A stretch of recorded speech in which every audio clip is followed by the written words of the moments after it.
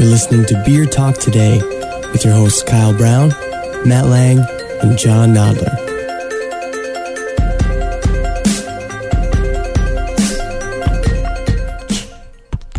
All right, everybody, it is Beer Talk Today here on this lovely Tuesday evening. A bittersweet Beer Talk today, for it is our final show officially scheduled at the WSUM station here. Like bittersweet chocolate? It's a lot like bittersweet chocolate. But we're welcoming in a new face in the Madison beer scene, I think. That's right. So it's an end and a beginning in a sense, right?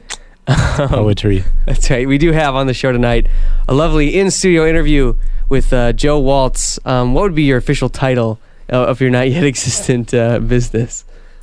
It's Republic Brew Pub is the name of it. Right. But what would your title be? Are you the president, the brewmaster, the owner? The overlord, I guess. Overlord. Joe Waltz, overlord of Republic Brew Pub. I'm the brewer. Brewer. All right. Cool. Excellent. Yes, Joe's starting a brew pub, and we've got all sorts of things to talk to him about that. But yeah, it's exciting because I don't exciting. think we've talked to a brewer, we've talked to a hop grower, we've talked to a bar master. You know, all these things. Yeah, editor of magazines. Bar master? What is that? Yeah, I don't know. Kind of ran out of things to say. Have we talked to you and what is we've that? talked to distillers. We're going to talk to someone before they've started their business. Is that what you're saying? Yeah, that's Yes. where I was going. Right, I gotcha. Yeah, It is pretty exciting. so this is really cool. And I would like to say experience. before we get into it that yes, for those of you who usually listen to our show on the interweb via our blog or the Madison Beer Review site, that stuff is still going to be up there. We're still going to be doing new stuff on the podcast. We just won't be on the Tuesday night live broadcast anymore. So exciting. But John, take it away. So, all right. I guess start off this interview. Joe, you ready? Ready for some hardball? Ready as I'm going to be here. All right. Cool. All right. First question. Well, here we go. First question. How did you get into brewing? Probably like most professional brewers, I started doing it at home. Yeah, right out of college, pretty much. I bought my stepdad a homebrew kit, and while I was buying it, I was like, I might as well buy one for myself. Had a buddy in college who was brewing and never really made the connection to do it myself until I went and bought him that present, and he never used it, and I got hooked. So that was kind of the end of it. Cool. And then, so what was the first beer you brewed?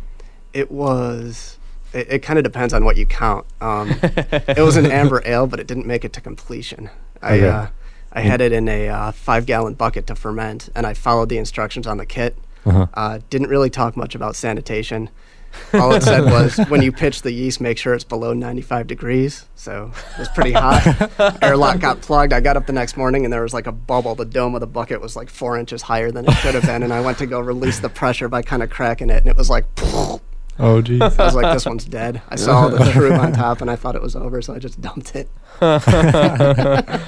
So you pitched the yeast at about 90 degrees? I'd say so, yeah. Oh, God. Yeah, dry yeast, just dump the packet straight in. Nice. Oops. And then what was the Right. first beer that you successfully brewed? It was another amber ale. Oh, okay. Good. Yeah, because I'm kind of anal like that. I was like, okay, well, I'm going to start where I left off and figure out what the variables are that went wrong. Read a little bit more about the process. Yeah, found John Palmer's book, and that was There you huge. go. Okay. And then I guess how did you get into your first brewery job, and what was that job? It's JT Whitney's. Okay, great. I was living in Michigan. I was working as an engineer, and my wife was going back to school to be a nurse. This would have been 2005, and nurses were in really high demand. So basically, we got to just pick where we wanted to live, and she grew up here. So, we ended up here. I quit my engineering job. She started her job, and I started looking for brewing work. So Okay. I went all over town and dropped off applications and resumes at every brewery around, and Whitney's is the one that got back to me. That's great. And then shortly after that, you did a short stint at Siebel, correct? Yep. And what were you doing there? Taking their 2-week concise course. Okay. And I signed up for that before I got the job at Whitney's, but the timing of the course just ended up after I started. So yeah, it was kind of like a 2-week sabbatical where, I got hired and I was like, yeah, I'd love to take this job, but in 2 months I'm going to be gone for 2 weeks. All right, that's fine. So it worked out well. Yeah, that's great. So then after Siebel, was your role at Whitney's changed when you came back? Because No, it was exactly the same. Very cool. And right off the bat, I mean, working for Rich was really nice because he gave me a ton of responsibility. I mean, as soon as I was up to speed, he was letting me, do everything. Mm-hmm. I mean, I kind of started off and I sort of followed him around and wrote down, notes based on what he was doing. Okay. But within, about a month, I was brewing my own batches and everything like that. So I was actually doing that before I went to Siebel. Oh, that's great. So, yeah, it worked out awesome. I thought I was going to be scrubbing floors and cleaning kegs and nothing else. So. But they gave you like pretty much complete liberty to do whatever you wanted once you got the knowledge. Yeah, pretty much. I mean, the routine we were in was Rich would, set the schedule. He'd do kind of the administrative tax stuff, and he'd pretty much tell me have at it. Mm-hmm. So yeah, I got to do a ton. That's cool. What were some of the interesting beers that you brewed there? Ooh. Some of your favorites, I guess. I did the first recipe I ever did in a professional brewery was a Bier de Garde. I did a winter Bier de Garde, and I had just read the Farmhouse Ales book. I think Phil Markowski wrote it, but I'm not sure. I think that's right. Yeah, and so I was like, okay, cool. I can take all this information that I just sort of digested and try to make a beer out of it, and it ended up being a really nice beer. It wasn't anything that reminded me of having any farmhouse character, but it came out around Christmas time and it was strong and it was dark and it did the job. That's great. Awesome. And then, so how long were you at JT Whitney's then? About a year and a half. And then after that, you went to Otter Creek, correct? Yep, out in Vermont. And, at that time, after being at Whitney's for about a year, I, kind of decided, okay, I'm in love with what I'm doing. Mm-hmm. That's always an issue when you turn your hobby into a job. Is it going to kind of become something you don't want to do? And the answer was definitely no. The problem was, being at Whitney's, I got all the responsibility I wanted, process control, not really, but, they had solid processes and that was fine. Mm-hmm. The pay was terrible. There's no way around that. I mean, if I, going to support my family, I gotta get a better paying job. And so I'd started to think about opening my own business at that point, and my rationale was kind of, I want to be a brewer, I want to be in control of the process. I want to make a decent living. I don't need a lot of money. I just, don't need to make a killing, but, got to get paid. And I want to stay in Madison. And so to kind of satisfy those three criteria, it all kind of led towards open a business. Okay. Because if you look at the places around town, I mean, all their brewers are totally established. Great Dane, I'm not going to be replacing Rob Labriglio anytime soon. I'm not going to be replacing Rich. Well, never mind that, Whitney's is closed. But, there isn't a brewery in town that, whose brewmaster isn't there isn't part owner. and isn't going to be there for the next 10 or 20 years. Right. So it's kind of like open my own business. So at the time I was thinking that I wanted to do a bottling brewery, do the whole distribution thing. And so when the job at Otter Creek came up, I saw the posting. They were like, we're looking for a temporary brewer to come in and work for 10 months. And I was like, that's just perfect. Cause I knew I wanted to end up back here and my options, at the time were just to find a job and walk away after a year or two and, probably burn some bridges in the process. There was a job opening for Victory and I would have loved to go work out there, but, it was for a permanent job. So yeah, Otter Creek, it was like, sweet, jump on it. And it worked out really well for them because everybody else who applied for the job was thinking I'm going to get my foot in the door somewhere. And I told them flat out, I'm like, I want to come and I want to leave. And they're like, okay, you're hired. Yeah, that's exactly what they were looking for. So that's what that was all about, was basically I wanted to get more education in how bottling breweries run. And so being out there, I mean, it was a cool job, but it's definitely much more factory-like. Okay. And it's sort of driven by the economics of a distributing brewery. Okay. So, after I'd been out there for a couple of months, I'm like, this is cool. I'm still brewing, but it's a lot more fun to work in a pub. Working in a pub's kind of like home brewing on a big scale, and working in a big production brewery is kind of like being on an assembly line. The work just passes through you. Right.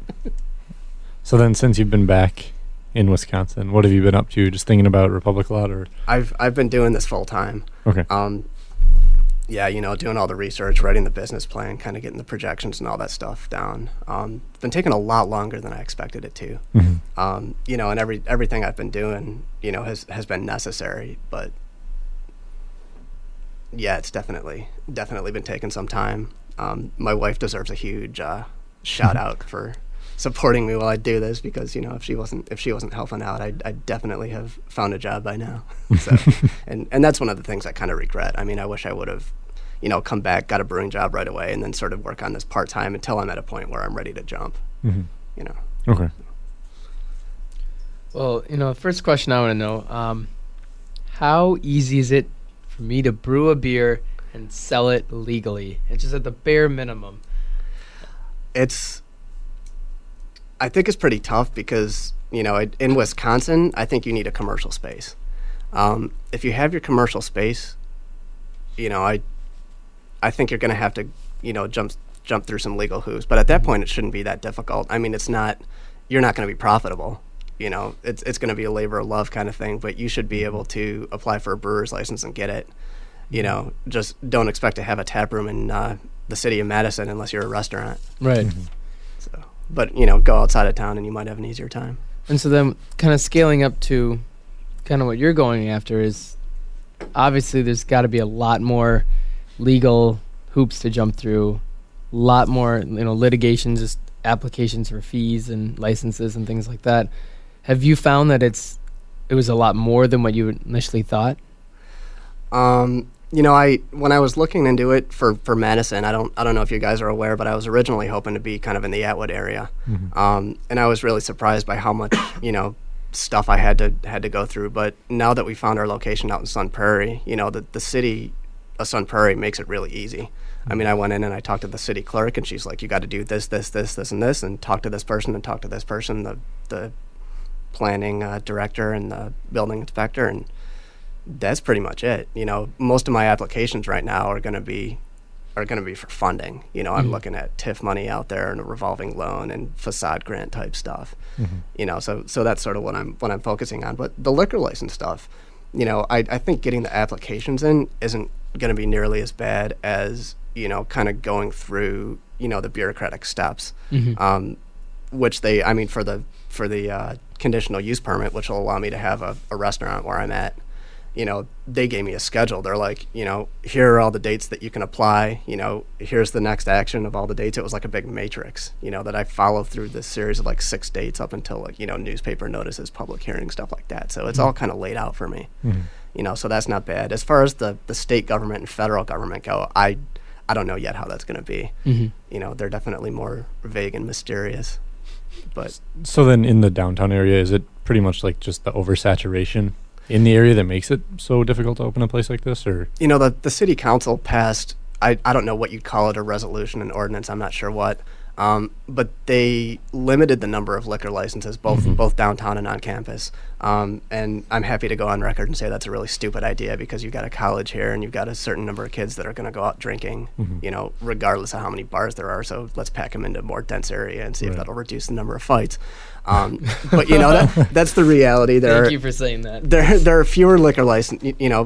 There aren't fewer right now, but basically, if a business goes under, that liquor license gets taken out of circulation. So unless I would be able to, take over a license seamlessly from an existing business, I don't think I could physically go downtown. Now, if that wasn't the case, the city council passed another resolution that says, liquor licenses in the downtown area, and the campus area as well, have to be a bona fide restaurant, meaning they're, over 50% of the revenue has to be food. So that's where the issue comes into play with the new brew pub law mandating that a brew pub be a restaurant. If you're in downtown Madison, that means 50% of your revenue or more has to be food, and that's a pain. Outside of Madison, it's not that big of an issue. Even outside of downtown, it's not that big of an issue.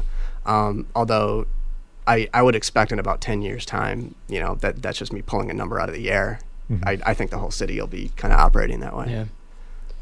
Well, any other sort of like legal things? And one of them I saw reading on your blog, you mentioned this potential Assembly Bill 67, which was an interesting one, which, if I understand it right, you get 3 strikes and you're out if your bartender has any alcohol at all. Yes. And hopefully what it seems like is that's not going to go through. But any other types of things like that could just totally shut down, kind of the dream and the operation of a brew pub? I don't think so. I think that one was kind of a big red flag, and I think it kind of fell under the radar of a lot of people. I saw it, and I don't even remember where I got the first notice from. It might have been from the Tavern League, but I'm not sure because they weren't there at that hearing, and they they tend to be all over that stuff. But I wrote my representative and kind of told him my thoughts about it, and he asked me if I wanted to come and give testimony when that the hearing came up. This was back in like February, and I told him probably not. I'm not actually running a bar. I don't want to do a disservice to you know, breweries, you know, pubs, things like that. But I went down to the hearing anyway. I got the notice the day before the hearing, and you know, I don't think that was his fault. I think they scheduled it the day before. Whoever schedules those things, and it was just a big scramble. Like, oh, here's the hearing, and I don't know if, you know, that was intentional or not. But even the guy that wrote the bill was taken off guard by how quick the hearing came up. You know, suddenly. So you know, when I went down there, you know, I actually talked with the legislator who wrote the bill, and he was like, you know, it's not my intent to create kind of a prohibitionist thing, you know, and he was in the process of actually talking with a bunch of people throughout, you know, the industry that would be affected by it, and you know, people in the public that would be affected by it, pretty much every stakeholder, you know, out there, but hadn't really got resolution yet. So it was like this draft of a bill being brought before, and you know, a few of us got up. I got up there, and Bill from the Malt House got up there, a couple from Wollersheim got up there, and Brewers Guild with Carl Nolan from Capital came on down, and you know, we all said our piece, and you know, it pretty much just, there wasn't a whole lot of debate about it. It was basically, okay, we've got a lot more work to do. You know, what their real intent is trying to find something from the supplier side of things, you know, to basically regulate drunk driving. And I know you guys had talked about this with Jeff, you know, as far as dram shop laws and stuff like that. And, you know, there's always talk about what you can do on the enforcement side. And they're just, they're basically brainstorming. They're saying, what can we do on the supply side? You know, so they're going to send it back. And I think they're going to take out that zero tolerance thing. Because we're like, you know, we're running a brew pub. We've got beers that you can't get anywhere else. You know, the only way the servers are going to know how to describe the beers are to come here, you know, and taste them before they work. You know, set the, you know, alcohol limit at the driving limit or something like that. Right. You know, there's definitely a middle ground that can be reached. It's not, it wasn't a standoffish situation at all. So, and that's what I was expecting, you know, given the way that these laws have been passed lately. I kind of expected to go in and be sort of screaming and hoping somebody was listening, and that wasn't the case. You know, you had mentioned a few times about originally looking in Madison, and now you've settled in Sun Prairie. Besides just some of the legal laws, and you know, what has kind of led you to go to Sun Prairie? Do you still feel that you're going to be able to find the same, you know, market? You know, location is always a big thing for a brew pub, and just overall cost too. I would imagine it's got to be cheaper than trying to go downtown. The cost of going in Sun Prairie is definitely cheaper. And I think the market's there, you know, not because, you know, Sun Prairie is as big as Madison, because it's obviously not, but, you know, because we'd be the first. You know, the city's been trying to get a brew pub down there for a long time. They had talked to Great Dane at some point about going down there, you know, and it didn't happen. But it's something they've been working on for years, and I think the population is there. I mean, one of the things that sort of amazed me when we moved to town, I started to meet Rachel's coworkers, and you know, working as nurses at Meritor, a lot of them lived out in Sun Prairie, and the reason why is because they just graduated from college, and you know, you move out there, you can buy twice the house that you can in Madison, and it's sort of, you know, it's a trade-off. What do you want? Are you going for the house? Are you going for the city atmosphere? But you know, the point is, there are a lot of sort of young professionals moving to Sun Prairie. I mean, they're kind of experiencing a population growth, and I think that's what's driving it. You know, so there are definitely, you know, people down there that, if they're not already craft beer drinkers, they're the types of people that, you know, typically become craft beer drinkers. But, you know, to be totally honest, the real reason we're going to Sun Prairie is because the city offered us money. I mean, back in May, you know, we had set this deadline as far as raising money, and you know, our goal was to have raised enough equity capital to be able to go to the bank. A bank will typically loan you, you know, at the most 3/4 of, you know, the project cost. And the more money you have, the more money they're likely to loan you, you know, the less you need them. And so, you know, by the end of May, we were like, okay, we want to have enough money to go to the bank. We weren't even close. That was the point that we were going to walk away and, you know, cut our losses, move on with our lives. And a couple weeks before that deadline came up, we started talking with the economic development coordinator, Sun Prairie, and he's like, don't walk away yet. You know, we've got TIF money, we've got revolving loan money. You know, it's a pretty substantial chunk, you know, of what we're going for as far as the equity side of things goes. So, you know, we kind of reevaluated and we're like, okay, you know, finances are going to be tight over the next few months, but you know, it's too good of a chance to walk away from. So and so that's when we started looking for locations in Sun Prairie. You know, we hadn't committed to anything at that point, but you know, it basically became either we can go to Sun Prairie with the help of them, you know, with their financial help, or I get a job. You know, that was basically the decision. So what is the location now? It's the former auto repair center. It's called Acme Automotive. I believe it hasn't, been in operation for about 2 years. I think the business moved somewhere else. So it's about a 3,900 square foot building, and it's just a big, the front of it actually looks like residential housing because this thing was built in the 30s. So it's got like this stone facade. Oh, wow. This kind of irregular stone looking facade. Cool. And then behind it is just a big square on a slab of concrete. So, you walk in it just screams brewery. And we'll turn a small part of it into a brewery and the rest of it into a pub. But it's got these two big garage doors in the front that we're thinking we can open up in the summer to, out into kind of a fenced area right in front. Oh, nice. Yeah, so, it's basically, as far as finding, a place that's kind of suitable for a brewery, I mean, the best thing that you can do is find a place that was already a brewery or a restaurant. And I hadn't really had any luck doing that. The next best thing you can find is an empty shell, because if you have to find a place that needs demolition, then you're spending a lot of money for that. And so this is basically an empty shell facility. There's not much in there. All right. Well, my last question focuses on the equipment. I know you're really in the early stages, but have you started to kind of plan out your whole brewing setup and what you're gonna have? Yep. How fun is that to do? Because that just like for me, I would just like have gadgets and lights and switches and control units everywhere and sensors and at what point do you have to like cut costs just because of limited budgets and you're starting out? Like I'm trying to keep them as low as I possibly can, but at the same time, I needed to budget, at the very least for new equipment, just because the used equipment market, that's what I plan on doing, is buying used equipment, but that market is really, really fluid right now. I mean, if you see something posted on like probrewer.com, it's gone within days, so, I can't say, I'll get that, brew house for $20,000 and come back 3 months later and buy it. So pretty much I planned it from a logistics standpoint. I haven't really gotten to the nitty gritty. I want, this particular vessel. I want this kind of control system and whatnot. But I sort of, did it from a perspective of what kind of revenue am I going to make? How much beers that, results from that? How much beer do I have to make? I kind of went through from the recipe side. I went in a lot of detail, planning out all the recipes I hope to brew, for the first year.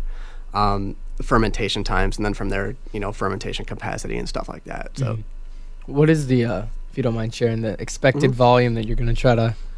I'm thinking I'll probably be around 350 barrels a year. Wow. So yeah, it's going to be a pretty small operation. I mean, what I'm really hoping to do is just have a small neighborhood pub, that happens to brew its own beers is kind of the goal. Definitely not anything of great magnitude. So. Very cool. And I was going to ask you about, we mentioned the name is Republic. That sort of has to do with what you talked about. Can you explain what the impetus for that name is? Yeah, where this kind of came from, when I was brewing out in Vermont, there's a brew pub out there called American Flatbread, and it's a pizza restaurant. You can actually buy their flatbreads in the co-op. Awesome.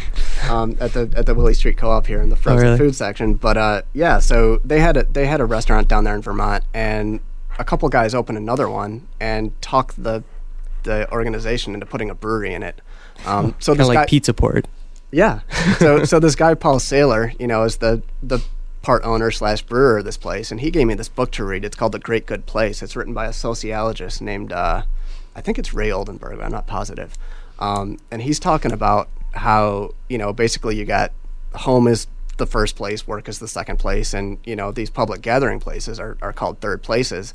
And he's listing all these cultures that have these third places: pubs in London, coffee shops in Austria, beer halls in Germany, cafes in Paris.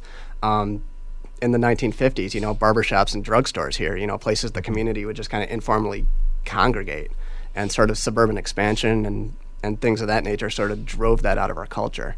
And so what I'm hoping to do is sort of bring that kind of atmosphere back by putting a pub in an area with a neighborhood where a lot of people can walk to it, and it's going to be right in downtown Sun Prairie, and they're sort of building a lot of, they're kind of incorporating a lot of residential into that. So I'm hoping to have a place that, is less driven by, buy, and more driven by just come down and hang out, stop by here after work or, whatever, no pressure kind of thing. Hopefully you'll see somebody, and that's sort of, that sort of in and out of people in the neighborhood is what kind of drives that. So, the name specifically refers to, to the British public house. And we're trying to recreate its societal function, but not necessarily its aesthetic. We don't want to just brew English beers or have it look like an English pub, but we want it to serve that same role. It's interesting. And so you do feel that the site you picked in Sun Prairie is still a good spot for that, as opposed to sort of like the Atwood area you're looking at originally? I think it's close. It's a compromise, but it's not much of one. That's just the lights. Don't worry, right. the power's still on. And so, when it kind of became evident that we weren't going to find a place in Atwood, we sort of started branching out in Madison. And the place we found in Sun Prairie has more of a neighborhood feel than anywhere else we found in Madison. Really? We were looking on the north side. We were looking, a little bit on the south side, but primarily northeast. And everything else was kind of, you got to get in your car and drive to this place. There's locations in sort of strip malls and things like that? Yeah, pretty much. Okay. So. Excellent. Well, I'm glad you found a good spot. Yeah, me too. Thanks. And you mentioned briefly your blog, which we didn't talk about at first. He's got a blog, republicbrewpub.blogspot.com. Is that right? Yes. All right. And we've referred to it a couple of times. We've all read it a bit. And what made you decide to sort of blog about this experience of opening a brew pub? It was kind of twofold. I mean, the first thing I wanted to do was just let people know what was going on. And, I was kind of naive and thinking I'd be able to open the place a lot quicker than possible. So I was sort of like, okay, I'll start a weblog and, kind of chart the steps, and boom, we're open. Sweet. People know about us. But the other thing I really wanted to do was kind of illustrate the startup process, and sort of be a resource for business people. Because, when I started doing this, there wasn't a whole lot out there, and in the brewing industry, people tend to be really nice. You ask them and they'll give you information, but brewers tend to also be kind of space cadets, and I'm one of them too. So it's like you ask somebody for something, and maybe they'll get back to you, maybe they won't. Restaurant industry is totally different. Restaurant industry, you want information, you're going to pay for it. The National Restaurant Association is like, we'll give you our information out of our cold dead hands. It's the NRA, but. So I wanted to have something where somebody in my boat 5 years from now can look back at this and say, okay, what did this guy do? Oh, he did this. Here are some numbers. Here are some, things about securities laws and liquor license applications and whatever. Because, it seems that even on breweries starting up, the weblogs are like, hi, we're a brewery, we're going to start up. And then 4 months later, yep, we're still going. And then 4 months later, here are 2 months worth of construction pictures, which is cool to look at, but it doesn't really tell you anything about how to go about the process. So that's kind of what I was hoping to do. Cool. And if you go to the weblog, there's actually a link on the top right of the page called File Cabinet, where you can download a whole bunch of the files and resources that we've put together to kind of help ourselves do this. So hopefully it's useful to somebody. Yeah, I saw that. I noticed you had a lot of those things on there.